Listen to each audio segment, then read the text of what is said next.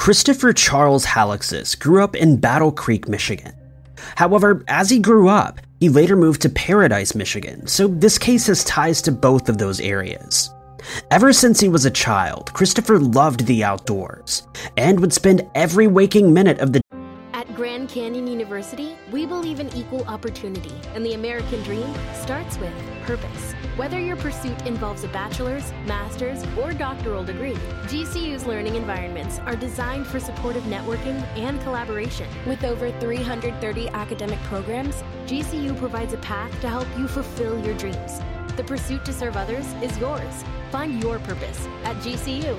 Private, Christian, affordable. Visit gcu.edu. day outside. His family owned a cabin in a remote area of the woods located fairly close to the east bank of the Two-Hearted River in northern Michigan. For Chris, this was one of his favorite spots to spend time and relax. According to his friends and family, Chris wasn't just someone who loved to visit various camping spots and national parks. He would find paths where no one had ever gone before and make his own way in the wilderness, all in the name of a good time. For example, Chris once walked more than 19 hours straight, just traveling through the woods as a way to test his endurance and skill while making his way off the beaten path. This was a man who meant serious business when he camped outdoors. It's exactly this that makes his case all the more strange. How could a man with such an incredible knack for hiking, trail climbing, and camping end up going missing near a cabin that his family had owned for many years? To top this off, another man, Derek Hennigan, would go missing under extremely suspicious yet wildly similar circumstances just a short time later.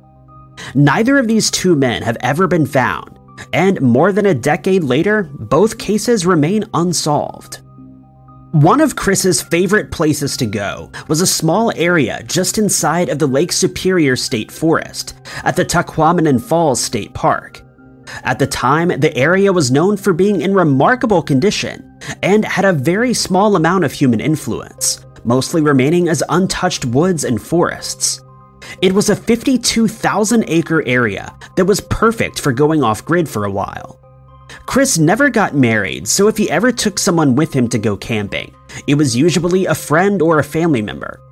Other than that, he would mostly go hiking or disappear into the woods on his own for a few days at a time.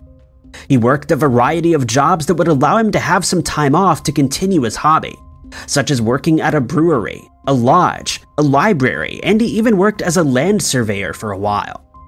Chris wasn't a man who preferred any specific career. He would hold down just about any job that he found joy in and had a wide array of skills. Of the countless people who have managed to go missing each year in national parks around the world, Chris is not a person you'd expect to lose his way in a forest.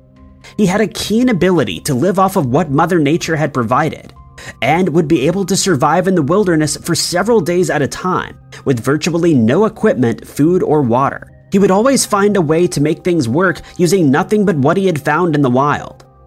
The strange case of Christopher Halixis truly began on March 17, 2004. He visited a local BP gas station and purchased some drinks and snacks, telling the clerk at the station that he was heading out to his camp for a while. When Christopher didn't return home after a few days of camping, his family wasn't terribly concerned. After all, he knew his way around the forest and would often disappear for several days at a time. However, as time passed by, his family became increasingly worried about him. When he didn't show up for work, they knew something was seriously wrong. The Chippewa County Sheriff's Office was finally tipped off that Chris had gone missing, and they worked alongside the Michigan State Police to gather a team of volunteers to search for him.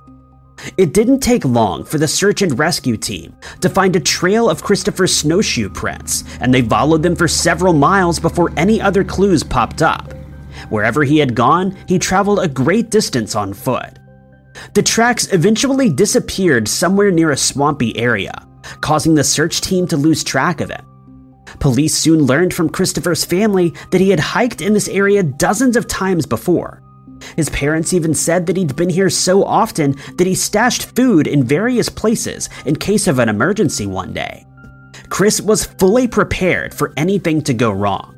So how is it that he could have vanished without leaving so much as a trail behind?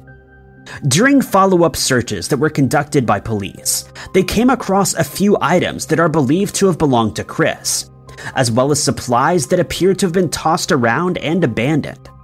A well-hidden shelter was also found, and it was in great shape, with no signs of distress or anything that was out of place.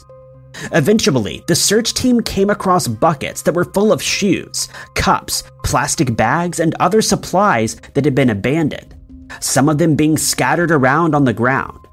The search team said that this discovery was very disheartening, and they felt that something terrible had likely happened to Chris. A volunteer team would later find an expended slug using metal detectors. They also raised alarms because Chris wasn't known to have been carrying any sort of firearm with him, nor did he even own one as far as I can tell. The shell appeared to be somewhat recent, but the only evidence they found pointed to Chris being the only person in the woods that day. So where did this slug come from, and who could have fired it? Chris Halixis nor his belongings were ever found, and the trail stopped at his campsite. Interestingly though, Chris wasn't the only person to have gone missing in the same area under similar circumstances. Another man, Joe Cluley, had also disappeared, as had another man named Derek Ray Hennigan. Derek would vanish about 15 miles away from Christopher. Derek had several friends who lived in Newberry, Michigan, in an extremely remote area where locals would hunt for deer as well as camp or hike. Derek had made plans on August 4th, 2008 to meet up with his girlfriend near a deer blind in the woods at about 4:30 in the afternoon. His girlfriend showed up at the hunting blind as planned, but Derek never came. No one knows what could have happened to him, but in essence, it was as if he simply vanished into thin air, never to be seen again. Derek had a small family, including 2 children who lived with his ex-wife. He would call them every night to speak with them and never missed any major life events. His children meant everything to him. His girlfriend at the time was also pregnant when he disappeared. After Derek had disappeared, his girlfriend gave birth 4 months later, and the child had been forced to grow up without ever knowing his father. Police and investigating agencies claim that this is nothing more than a simple missing person case, but Derek's family are not convinced that this is true. They say he would never abandon his children, nor would he leave his pregnant girlfriend behind if he planned on leaving for someplace else. Considering Newberry, Michigan has a population of just 2,570 people, it's certainly a town where everyone knows everyone, and someone must know something about what happened to Derek. Unfortunately, police have no leads in the case, and Derek's family feel like they aren't taking the case seriously enough. Sadly, this is where the story of Derek Hennigan ends. 14 years later, we're no closer to finding out what happened to him. And another 18 years later, we're no closer to finding out what happened to Chris Halixis either.